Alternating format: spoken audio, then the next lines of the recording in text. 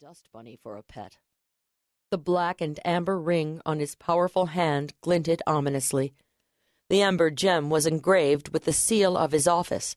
He had ascended to the highest post in the Crystal Guild only a few days earlier, but he appeared to be very much at home here in the executive suite. Then again, he had no doubt been preparing for the position for years. Becoming a guild boss required the ability to commit to a long-term strategy. Skill at outmaneuvering your opponents and a ruthless streak were minimum job requirements. Unlike Elvis's baby blues, Fontana's eyes were anything but innocent. They were the color of the gem in his ring, dark amber. Sierra was as familiar with guild politics as it was possible for any outsider to be.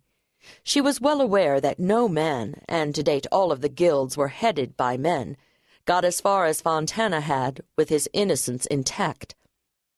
Under the force of his disturbingly thoughtful expression, she found herself shifting in her chair.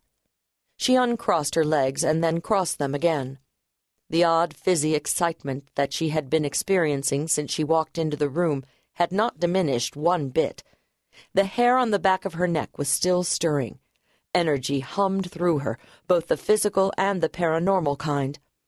All of her senses were fully rezzed. What was wrong with this picture? You expected a guild boss to be intimidating, but somehow you didn't expect one to look thoughtful, at least not the way Fontana did thoughtful. The heads of the organizations were traditionally men of power, both physical and psychical, men who had clawed their way to the top using whatever means were required to achieve their objectives. You expected streetwise cunning in a guild boss, but not the sort of cool-headed intelligence and the aura of centeredness and control that Fontana exhibited. For some reason, the knowledge that he was the kind of man who considered carefully before he acted only made him seem more dangerous. More dangerous and, for some inexplicable reason, more interesting. She was here to do the most important interview of her very short career as a journalist, and she could not concentrate. She just wanted to sit there and stare at Fontana. Maybe forever. Maybe she was coming down with the flu or something. Now that she thought about it, she definitely felt a little feverish. The day had not started out well in spite of the promise of the exclusive with Fontana. For starters, she had endured a sleepless night, unable to escape the creepy feeling that someone, somewhere, was watching. She knew it was a totally irrational sensation, but that didn't make any difference. Her intuition did not respond to logical argument. Elvis had seemed restless as well, although that was probably because he had picked up on her unease. He was very sensitive to her moods.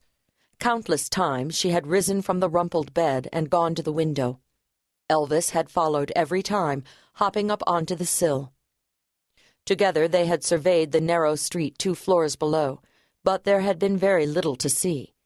That was hardly surprising, of course. It was early fall, and the fog was thick in the quarter. The locals referred to the season as the Big Gray, for a very good reason. The seemingly endless mist that blanketed the city at this time of year was legendary. On the rare occasions when the fog lightened temporarily, rain moved in to take its place. The lack of sleep had definitely affected her edge this morning, but the real disaster had occurred en route from her office to guild headquarters.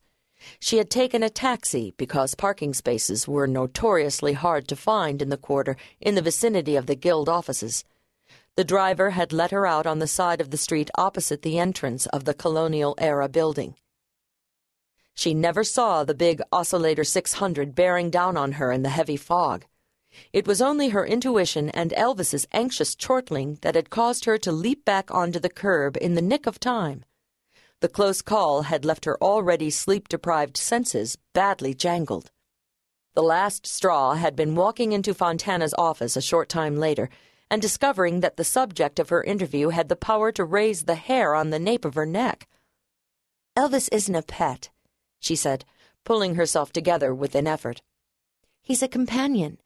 Now, if you don't mind, I have another question regarding your plans for the Crystal City Guild."